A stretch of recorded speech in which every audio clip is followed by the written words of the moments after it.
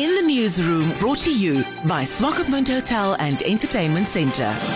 The Namibian police in the Oshana region has warned the public to be vigilant of suspicious movements and people at ATMs or when coming out of a commercial bank after withdrawing cash. This type of crime, along with scams and fraud, has cost residents $1.1 million Namibian between June and August this year alone. Oshana Police Regional Commander Commissioner Naftal Sakaria speaks to In the Newsroom. There was a serious problem about the robberies of people that are targeted after withdrawing money at local banks. It's a countrywide phenomenon, but in Oshana, it was also a very serious issue, concern. So we devised some strategies, we put some strategies in place, but however, there was a very strong perception from the public that the bank employees are the one giving away their client to criminals. So it was seen as an inside job. Well, from our side, although we do not have overwhelming evidence to back up this perception. Of course, there are some isolated cases where bank employees were linked to some of these things, but it is not overwhelming as it was put or is perceived by the public. So there were a lot of calls, inquiries, and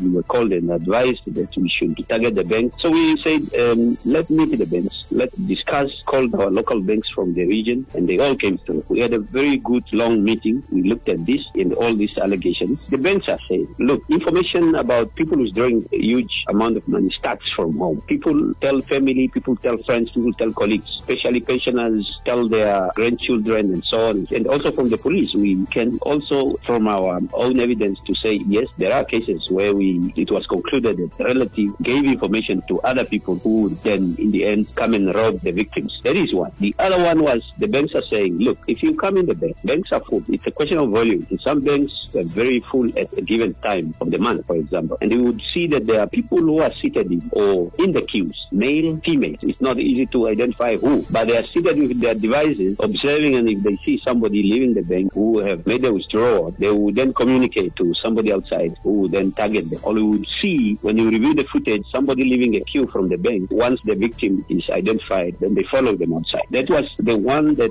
seems to be playing a bigger part in most of the cases. What we have concluded is to say, look, the cases has reduced significantly, especially from last month and to this month. We are talking about averaging about 20 cases reported a month. And now we are looking at one so far, for example, this month. What we agreed with the bank, and that is what we have already included in our strategy to reduce these issues, is to say a client should be advised by all means to use other means to transfer the fund or to send to get the money to reach where he wants the money to go without taking the cash from the bank. That is the strong option. If they believe that they must take the cash, we say we avail our services in this region. Anybody who wants to withdraw a huge amount of money should be informed. There is an option to use the Namibian police in the region to get you to the destination where you are taking the money, free of charge, of course. So that is one option that is already implemented. And as a result, we can already see how these incidents has significantly dropped over the past few months. What we are saying is that do not withdraw a huge amount of money unless it is the only option you have. And if that is the only option you have, let us know. We will organize a team that will take you from the bank safely to where you are taking the money.